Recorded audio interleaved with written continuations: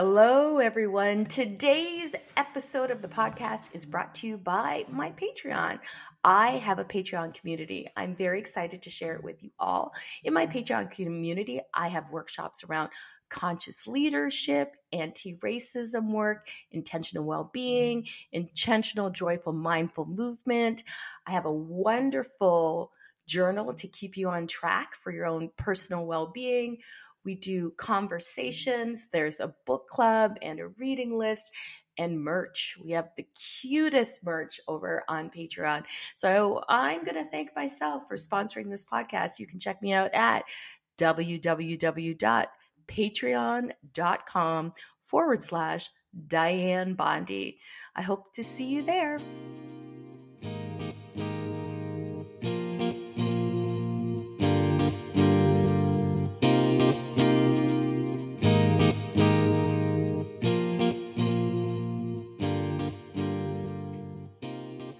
Hello, everybody. Hello. Welcome back to the Intentional Wellbeing Podcast. Shout out to my friend Jessica, who is an avid listener. Thank you for being here, everyone. And today, as you know, we talk about intentional well-being on the podcast. And I'm very excited to introduce to you colleague, friend, my naturopath, Dr. Caitlin Martinello, and she is a naturopath. She helps me. She specializes in women's health and women's well-being. And I don't really know how we came to be in each other's energy.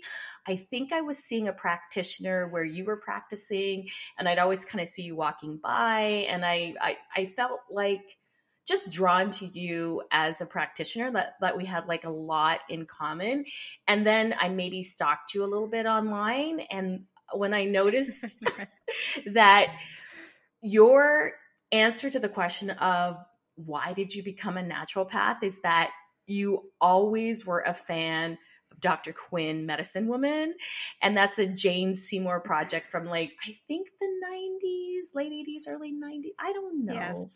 But my mother watched that and we watched it intently, the power of women in medicine in that particular time period. And it made me really interested in what you do. So tell me about your first inkling or your first feelings around that. What did that bring up for you? Yeah. Well, my earliest memory of really wanting to be a doctor came from watching Dr. Quinn, Medicine Woman. That's my earliest memory of looking at a female in a healthcare role and being I want to do that. And then also within the show, for those who don't know, she was a female doctor at the time in a predominantly male dominant field of medicine. And she was practicing in this rural town. And she was just a rock star at what she did. But she also fostered relationships with the community, the Indigenous community around that area, wherever it was. Yeah. And she used their medicine as well. And that was really my first exposure to using food and herbs as a source of medicine. Because conventionally, and this is going back when I was a child, you went to the doctor, you told them what was wrong, and you got a prescription. Totally, still happens. So that was what I was indoctrinated to know about that doctor-patient relationship and medicine at that time. So it kind of just was a ripple effect from there. And then fast forward to when I was a teenager, I had a family member who was going through a health crisis at the time, and they were seeing a naturopath, and they knew I was interested in medicine, and I didn't really know what type of physician I wanted to be, whether it was an MD or a chiropractor or a physiotherapist. I just knew I wanted to be in the healthcare field and I wanted to help people. So she thought it was a good idea for me to come with her to a visit with her to see their naturopath. And it's that light bulb moment that happens where you're sitting there. I was quiet. I was observing and just observing their interaction. And I just remember the feeling and the thought in my mind of, this is the doctor that I want to be. This is how I want to help people.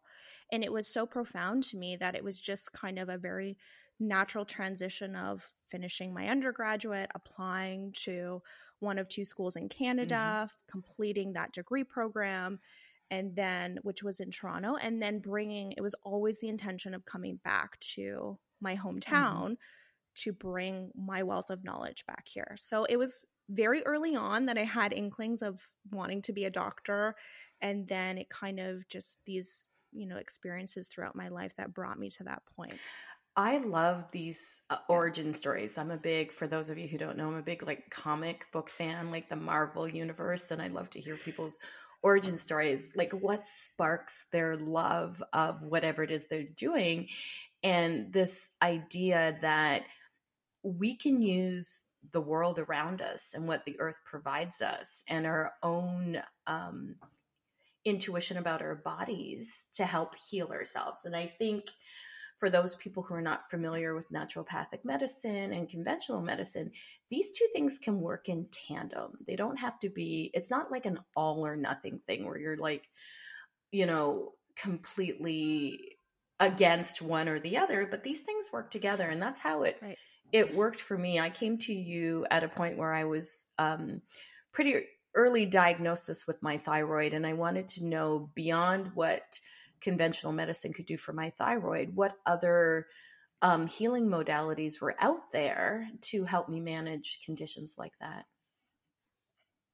Yeah, and I think you were ahead of your time in the sense that I'm seeing it more now, especially with what has happened in the last almost 3 years of people really reflecting inward. Yeah. But especially I think in the area where we both live, there's not too many naturopaths. No. So I think for people even to be familiar with the term, this is going back maybe 10 years ago, they might have been familiar with the term, but they had no idea what a naturopathic doctor did. And I agree with you 100%.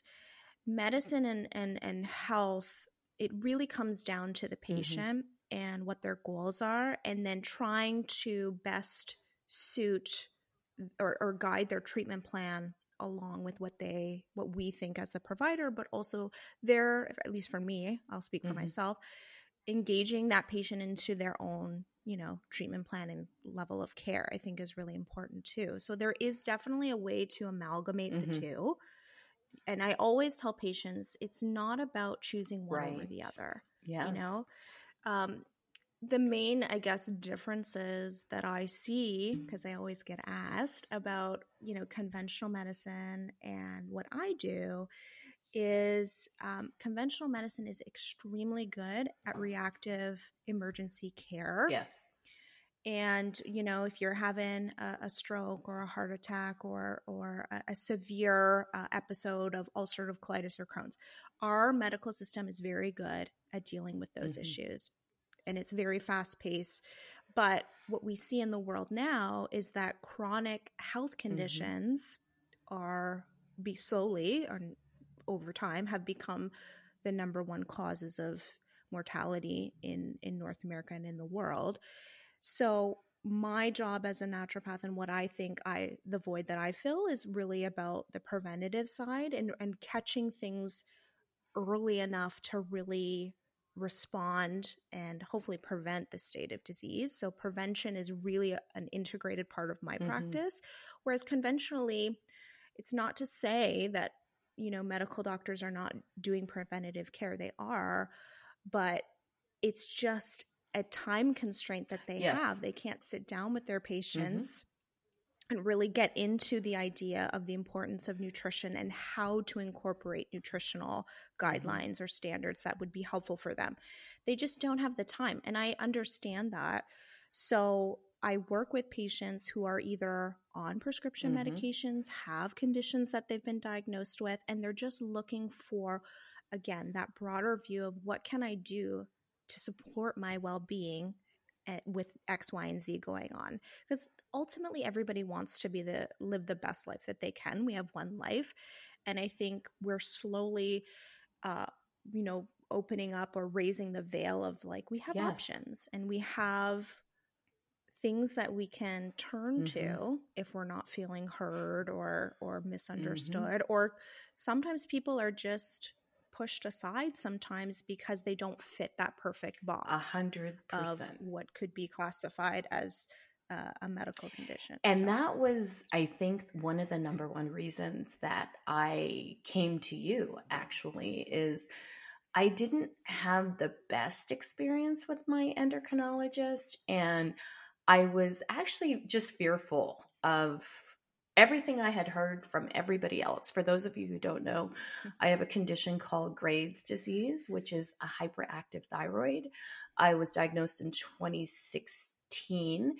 And it was that moment that I decided I need to take better care of myself, right? Like my mother had it, so I'm sure there was like a genetic component, and she was able to heal herself. At the time she had it, she was living in Barbados, and I think their healthcare system there is very good. And she had access to doctors who did what you are doing, like saying, okay, let's take a look at some of the things that we could perhaps change in your eating plan that might give you some relief, give you better energy. And when I told my endocrinologist, and this is what led me to the natural path, led me to you, I said to my endocrinologist, my mother had this disease when she was in her late 60s, early 70s. And all of a sudden it went away and she's no longer on these medications.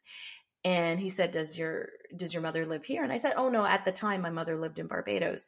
And you know what he said? He said, yeah, well, of course, all that clean air, clean water, and nutritional food is what helped her get over it. That's what my endocrinologist said, who's been practiced ending, as far as I can tell, because I always look up everybody that I'm going to go see as a healthcare practitioner. Because I like research, I guess, or who knows. But he's been practicing endocrinology since 1986. So it's not like he hasn't seen a lot in his lifetime.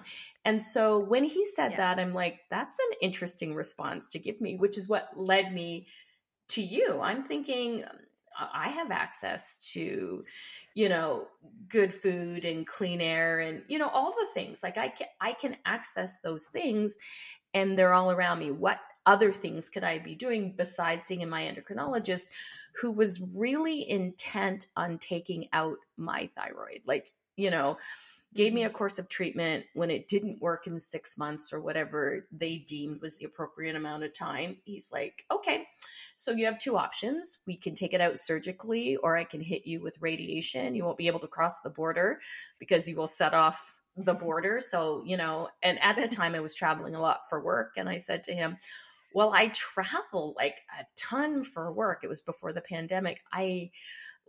How do I manage this? Is there a note you can give me? Like, I really didn't want to roll up to the border and set off the alarm. And he said to me, so flip, well, just work in Toronto. I'm sorry.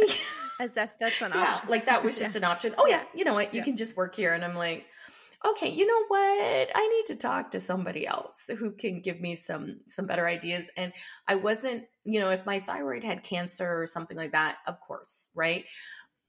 But I had done enough research and enough reading that I thought, okay, there's got to be other stuff out there that can help me. And I ended up coming to see you. I ended up going to see a different endocrinologist who works out of Women's College Hospital, because I also felt as a woman, he wasn't taking my concerns seriously. And I felt like kind of dismissed, especially when he said to me, oh, just work in Toronto. Do you know what I do? Like, how can you just make these flip kind of statements? And so what I liked about you is I felt heard. Yeah. I felt heard. Yeah. And I see a lot of women in my practice who feel confused by their body. They feel that they don't have control over what they're experiencing, whether it's a new diagnosis or symptoms. And I deal with a lot of women's health concerns, ranging from, fertility, perimenopause, menopause, PCOS. And it's hard to just say to somebody, as a doctor, like, well, just change careers because okay, or just move locations, you'll get back. Because again, like, I think part of what is our superpower as women is that we have these hormones that do fluctuate, whereas men don't have that. And it's part of our superpower. And it's hard to sometimes identify, or feel Yes. heard by a different gender. And my goal is to take those confused and women who feel like they don't have control over their bodies to confident and clear.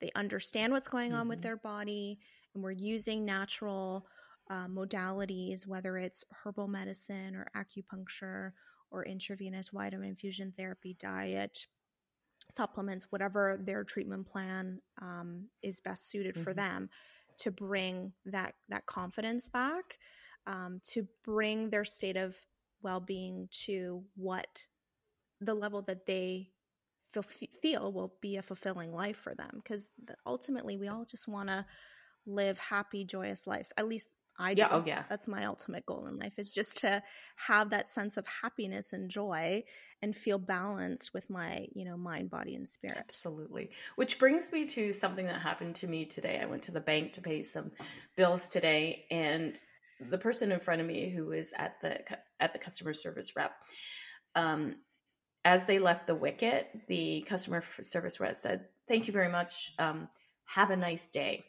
And this person turned around and said to them, "What does that mean? How do you go about having a nice day?" Yeah. And I was just like, what is happening here? Right. And I just turned around and said to the person, "What makes you happy?" Like, I went and got Starbucks because that will give me joy. This is my treat of the week. I have a Starbucks once a week because it gets pricey. Going for a walk out in nature. I just started rambling off. Like, nobody asked me. He wasn't talking to me, or they weren't talking to me, but I just kind of felt like having a nice day is a state of mind, right? Like, that's part of our intentional well-being.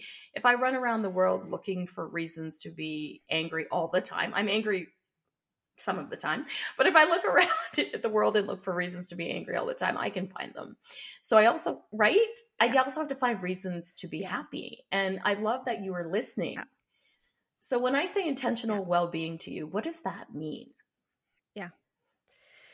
For me, when I think of intentional well-being, it's about consciously choosing actions that support or best support our health and balance, keyword balance, in our mind, body, and spirit. Oftentimes, people can be very good at certain aspects of their well-being, and well-being as a whole is a collection of so many different things. So we have our physical well-being, our emotional, our spiritual, but we also have our financial well-being, our occupational well-being, our environmental well-being. And what I've done over the years is, with my online forms that I have patients fill out even before I see them, I have this wheel of balance, I call it, with all these areas of well-being. And I have patients rate, it's a subjective rating scale on a 0 to 10 of the fulfillment they feel in each aspect of their well-being. And we have that conversation in their first visit about what areas of their well-being maybe need a little bit of TLC. And then we talk about the conscious actions to implement that intentional way of living. So it's all really about, like you said, identifying what makes you happy, what your core beliefs are, what your values are, and then really structuring your life around those core beliefs that bring you joy and happiness and strengthen your health. I love that. I talk to people a lot about, what are your values outside of what's going on in the world? Like, when you sit down, what are the things that are the most important to you? And I think right? Like, I think having a chronic illness made me appreciate those things so much more. I think I took into consideration, for whatever reasons, when you were young, that you're going to live forever and your body's going to last forever and you never have to worry about anything. And then something happens and it brings you back to your humanity and to your mortality. And then you start to think about, what it is it that is really important to me? And what is some of the things that I can kind of leave to the side? And I think that was amplified by COVID. Have you noticed that in your practice and in yourself? I think COVID, the biggest thing that I have seen in my practice is that it had amplified areas of deficiency or lackluster motivation in people's lives. It also promoted a lot of fear, which then caused people to have more of a reflection on self. And I think it also gave them time to do that. A lot of people weren't working because they were off work because things were shut down, at least in the beginning. So it really created this lipo effect moment in patients where they were understanding that there were aspects of their health and their well-being that they didn't have fulfillment in. And then it also allowed them to, with the opportunities that they have and the resources around them, to understand that they can improve that. It doesn't have to be stagnant. Whereas maybe before COVID, they were willing to kind of just go with the flow and accept things as they are because they were just busy. They didn't have the time to like have that introspective reflection. Whereas with COVID, the fear, I think, of mortality was very real for a lot of individuals with themselves and their loved ones. And fear is a motivator to move the needle, but I also think it allowed people to, you know, not just keep going on the way things were. That was the biggest thing I saw. And from the moment that our office reopened, it's just been this change in attitude about health too, that it's about living the best life that people want and pushing towards a way of health and well-being that they want versus just, you know, accepting things as they come, which was, I think, a very important way of, you know, being preventative when it comes to health. Love that shift in people's perspective. I'm sad it took a pandemic for us to kind of figure out what was important, where the shortfalls were, how people perceive their life. I kind of feel, I say this a lot in my yoga classes or if I'm doing any workshops, how many of us feel like we're driving a car with the engine light on and we're just like, it's okay, we'll just keep going. It's okay, we'll just keep going. Or maybe one of the back tires is a little bit low and you're like, I don't have time to deal with that. Let's keep going. Let's keep going. And that hasn't served anyone. No, it hasn't. It really hasn't. And that's where I think too, when you really think about intentional well-being, it's really about being consciously aware of things that support your health in all aspects of health. It's the awareness piece, and then you take that awareness and you put it into action. And it doesn't have to be big actions. It can be small things. Like you said, like you mentioned about going to Starbucks and getting your favorite drink. The act of going there and getting that drink and drinking it and smelling it, it's going to stimulate a physical change, but also an emotional change for you. Practicing intentional living is really about combating the noise and the stressors in our life to better be able to like deal with things that come up as they come up. And it's a action-based practice in our life. So it's about taking the blinders off and being aware, I think. Absolutely. And that's big. And I want people to get there before they're forced to get there. And I kind of feel like I was forced to get there in that when I got my diagnosis, I was like, I can look at this two ways. I can be really angry at my body, which has been, you know, what's wrong with me and how is this happening to me and why is this happening to me? And, you know, I'm very upset because we are taught as a society, especially women, that there's always something wrong with us. There's also something wrong with our bodies. Like we never can just be. There's a lot of us that are, you know, we're constantly working on ourselves. And I thought this was a really great opportunity for me to be compassionate and empathetic toward my body, understanding that instead of being angry that I got sick, what does my body need from me right now in this moment? And if I had learned somebody close to me had gotten sick, would my reaction, or, developed a chronic illness, would my reaction to that person be anger? And why is that reaction to myself so much different to when I'm looking out for someone else? Yeah, I agree. I think too, when we think about Maslow's hierarchy of needs, so we have like the basic needs of like shelter and food and clothing, and then we travel up that hierarchy into the psychosocial needs in terms of connection and interaction with others. And at the very top, it's all about self-fulfillment.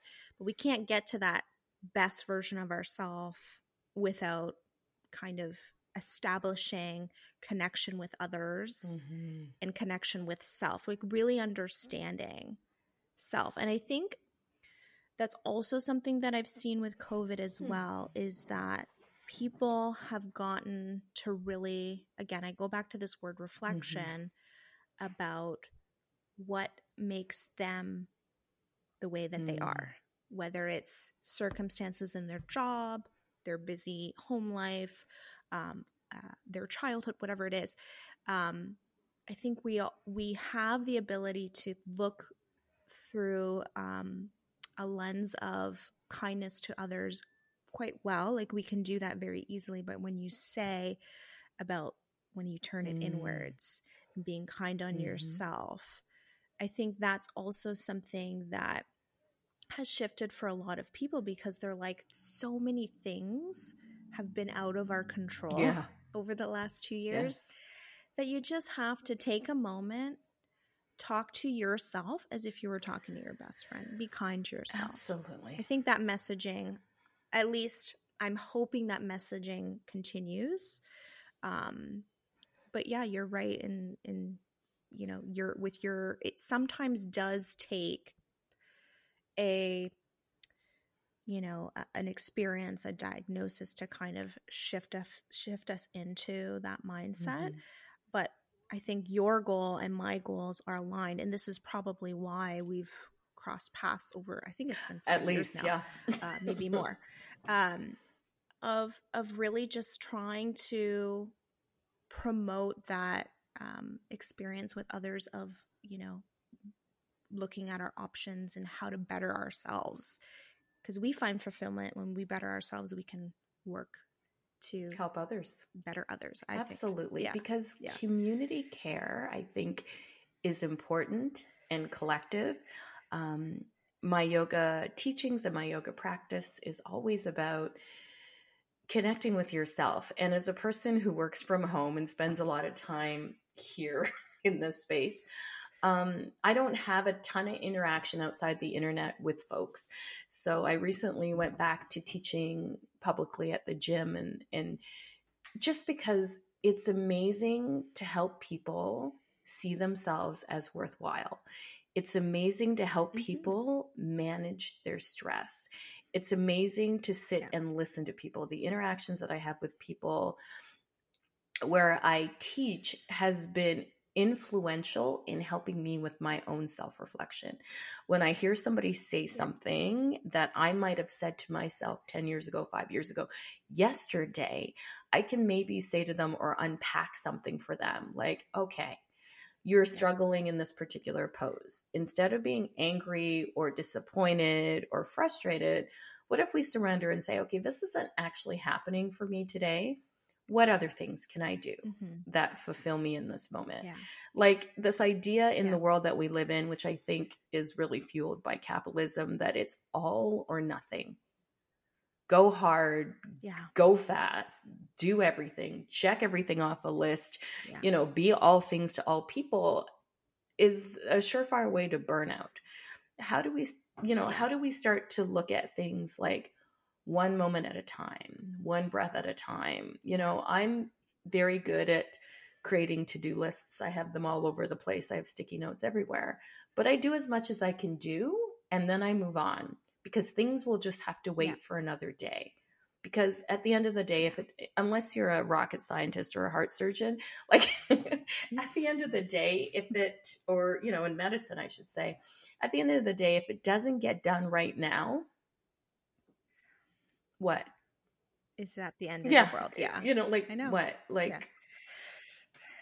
I think perfectionism, there's no role for perfectionism when you are trying to live like an intentional life. There's just no role for it.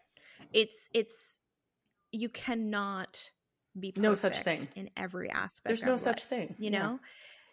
Yeah. And I do agree, like a lot of myself included, like thinking of myself going through naturopathic medical school and like, just school in general. I think there's a lot of pressure on students to, get that mark, get that grade. But then it's like, well, what if I don't really like this class? Why am I putting so much energy into a curriculum or part of a curriculum that doesn't speak to you?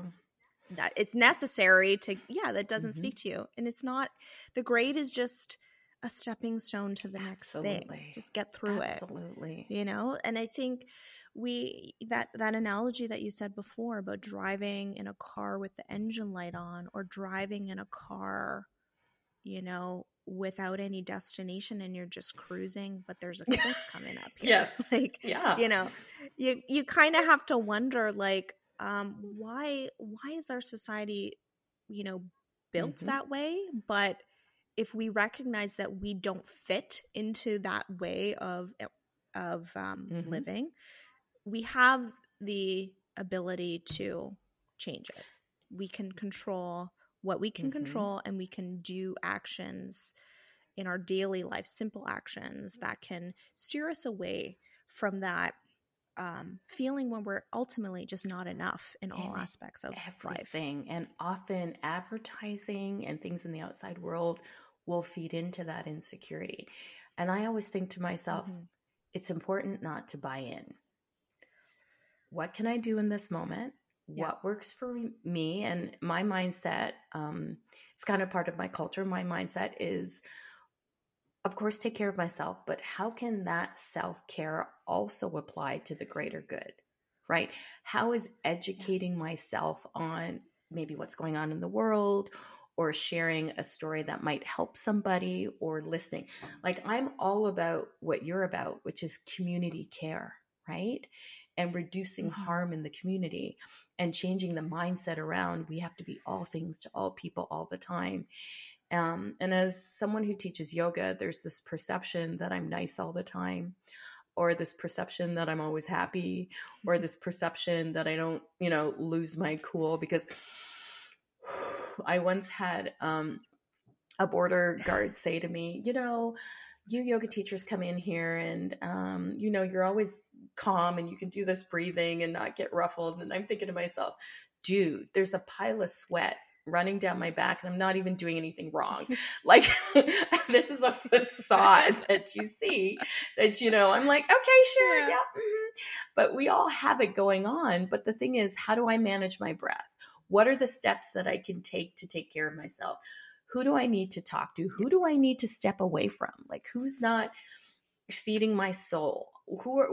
Sometimes it's your family, and your family is your family, but how can I limit the amount of harm that's happening in that situation that is going to create an adverse, health outcome for me later? Because we know that stress does that.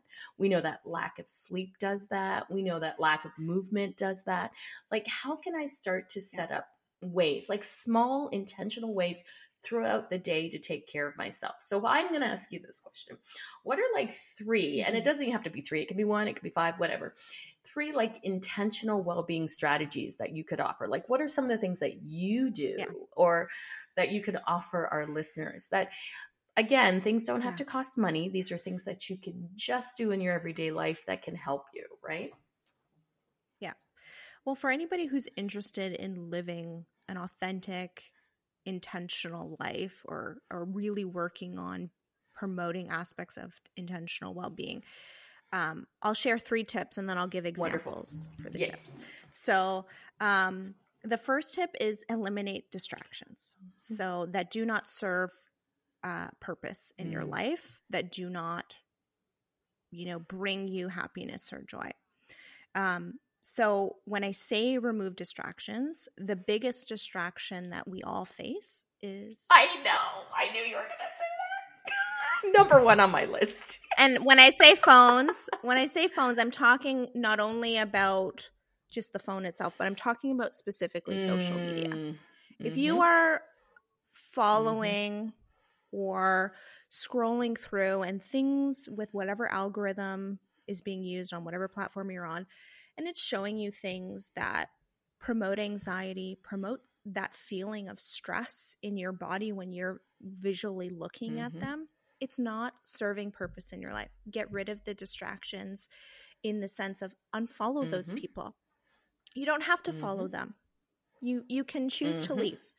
You can choose to limit your time on those social media platforms. For me, I'm a very private person. I don't post a lot on social media because promoting myself creates anxiety for me. So I just choose to share what I want to share, or just be a spectator on the channels or with individuals that I like. So you can remove the distractions in your life that are not serving you purpose. Yeah. That's my number one tip. The second thing is to identify, either writing it down or asking yourself, what is the most, like you said before, what is the most important things in my life? What are my core beliefs? What are my values? If you have a clear picture of what those are, you can start to recognize where aspects of your life are not aligning with that. And that's where it can sometimes be challenging and hard to make the decisions to, for example, if there's a relationship with a friend where you feel that you're not being heard, or it's very negative, or you feel like it's very draining, and it's not matching with your core belief of being a compassionate, having a compassionate two-way relationship with someone, then the hard part about that is really reflecting on, do I, cut this person loose? Do I step away from that relationship? These are hard questions to ask, but when you're clear about what your core beliefs are and what your values are, you can start to moving into my third aspect of really incorporating action to work on, creating more wellness and joy and happiness in your life. So simple things that I do every day when I wake up are, I love the Calm app. This is not sponsored for Calm app, but I use it daily. Oh, nice. And they have different meditations. They have different kind of voiceovers, tutorial, whatever it is. I don't even know if I'm saying it right, but 1 minute, 5 minute, 10 minute of things that set my intention for the day. Beautiful. So whether it's just a body scan that I do where I'm checking in with my body, or setting my intention for the day. If I know that I'm working and seeing patients today, my intention is to be open and loving to all my patients, for example. Nice. So setting an intention for the day doesn't necessarily mean that everything has to be aligned that day, but you're making it clear to yourself and a commitment to yourself that I'm going to do actions that are going to support that part of what I want to work on today. So even if you're not perfect with it, or at the end of the day you reassess, you can kind of, do a total of, did I actually do what I was intending to do? Yeah. So we talked about tuning out the noise. We talked about, trying to identify your values would be like the second tip that I would recommend. So it's just a quick activity of, writing down what's most important to you in life, what's most important to you for the day, what's most important to you, in the next 5 years. Whatever the values or core beliefs that you have in the moment can really set the action plan in motion for setting your intention for the day. And for me, I think setting morning intentions is really what I like to do. It gets me in that good frame of mind of, what I can control in my day to kind of work towards that intention. Some other things that people can do to really kind of promote that intentional living. It may seem a little bit outdated, but there is something about creating a visual cue of what you want to manifest in your life. So people call them vision boards. People can use Pinterest, whatever it is. But when you look at something, you're stimulating obviously your sensory nervous system. When you read something, when you hear something, when you smell something. So engaging your senses is really important part of eliciting that chemical response to bring you happiness. But it has to obviously be happy things and memories and aspirations. It can't be things that are going to create negative emotions in your body. Exactly. So those are like kind of the tips that I like to kind of recommend to patients. It's really just about, again, block out the distractions that are preventing you from living your authentic life that you want to live, identify what's most important to you, and then create the actions throughout the day, the small actions, getting that coffee, reading that book you've been wanting to read in terms of 10 pages of it. I like to do in the morning. 1 page of it. Yeah, whatever feels right to you. I always like to pet my dogs in the morning too. It's just, I like to engage, I sit with them and we just, have like a chill session, and animals have that way of grounding you. Yes.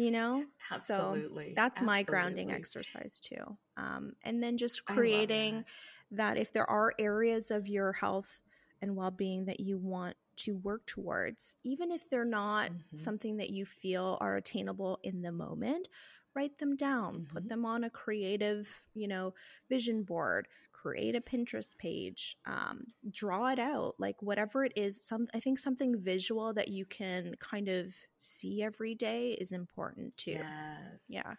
I love that. I used to, when I was working through my body image issues, which continues all the time, it's always a work in progress, is I would put up little sticky notes around my house on the mirrors, reminding myself that I'm looking for things that I like and love about myself, and I'm not focusing on the things that I don't, because then that becomes all consuming, right? Like, it does. Where can we look for things that make us feel good when we're not feeling the best, or we're feeling a little run down, or we're feeling a little tired?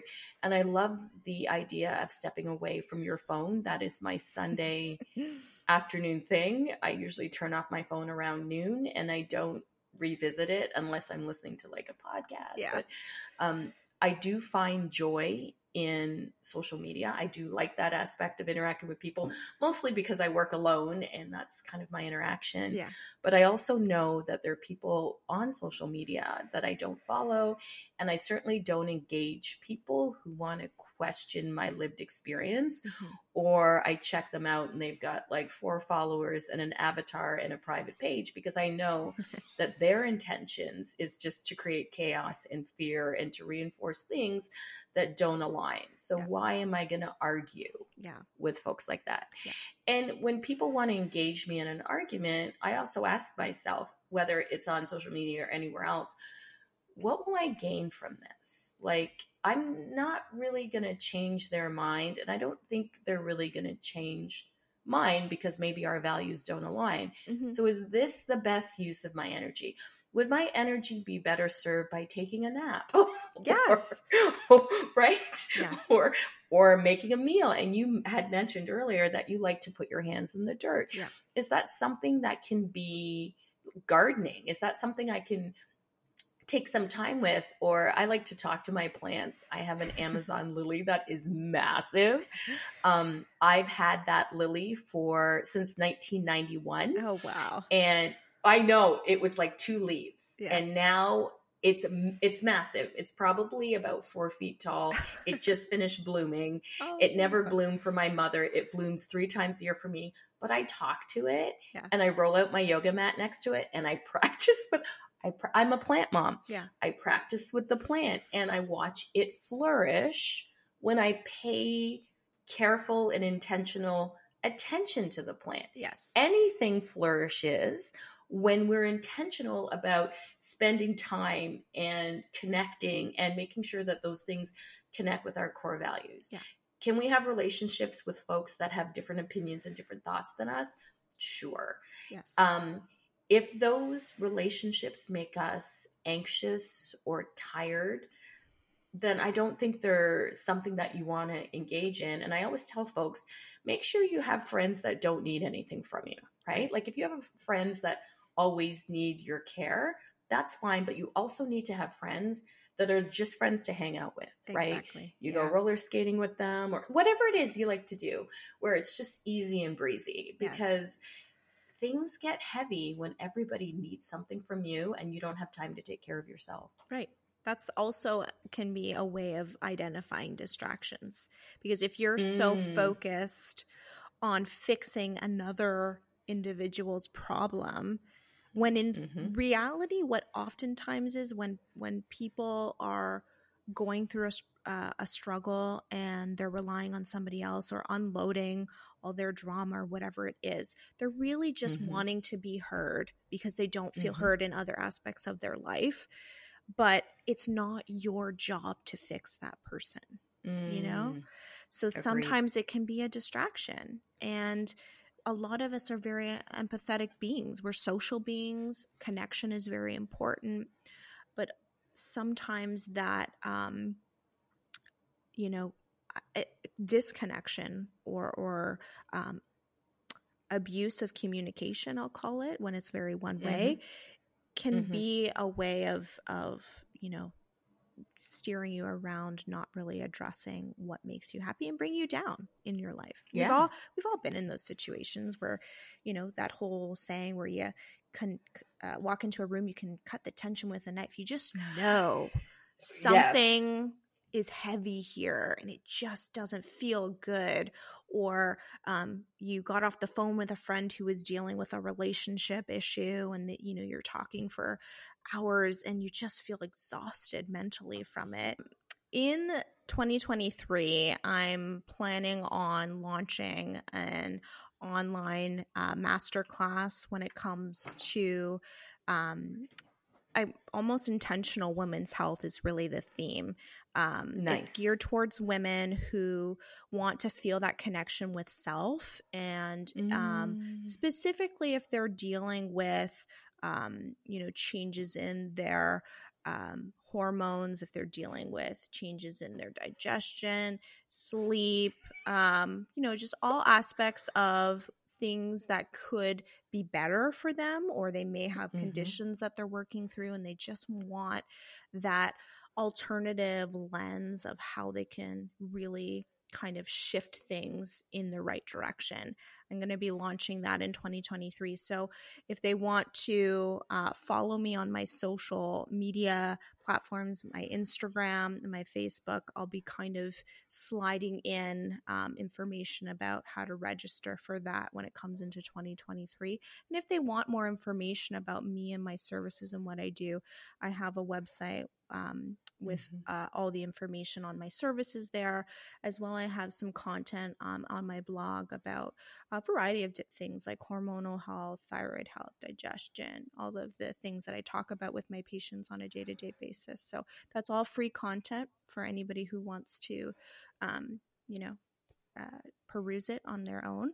And then, they can always reach out to me if they'd like to. That's amazing. And I will link all of that information down into the show notes.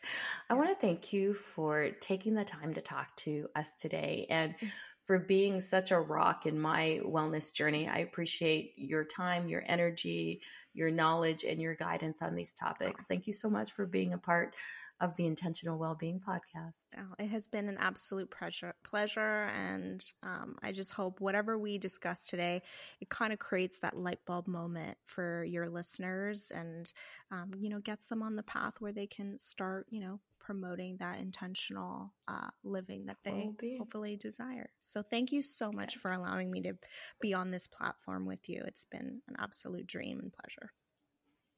Thank you. For those of you who are listening, don't worry, I will post everything in the show notes. And thank you for being part of the Intentional Wellbeing Podcast.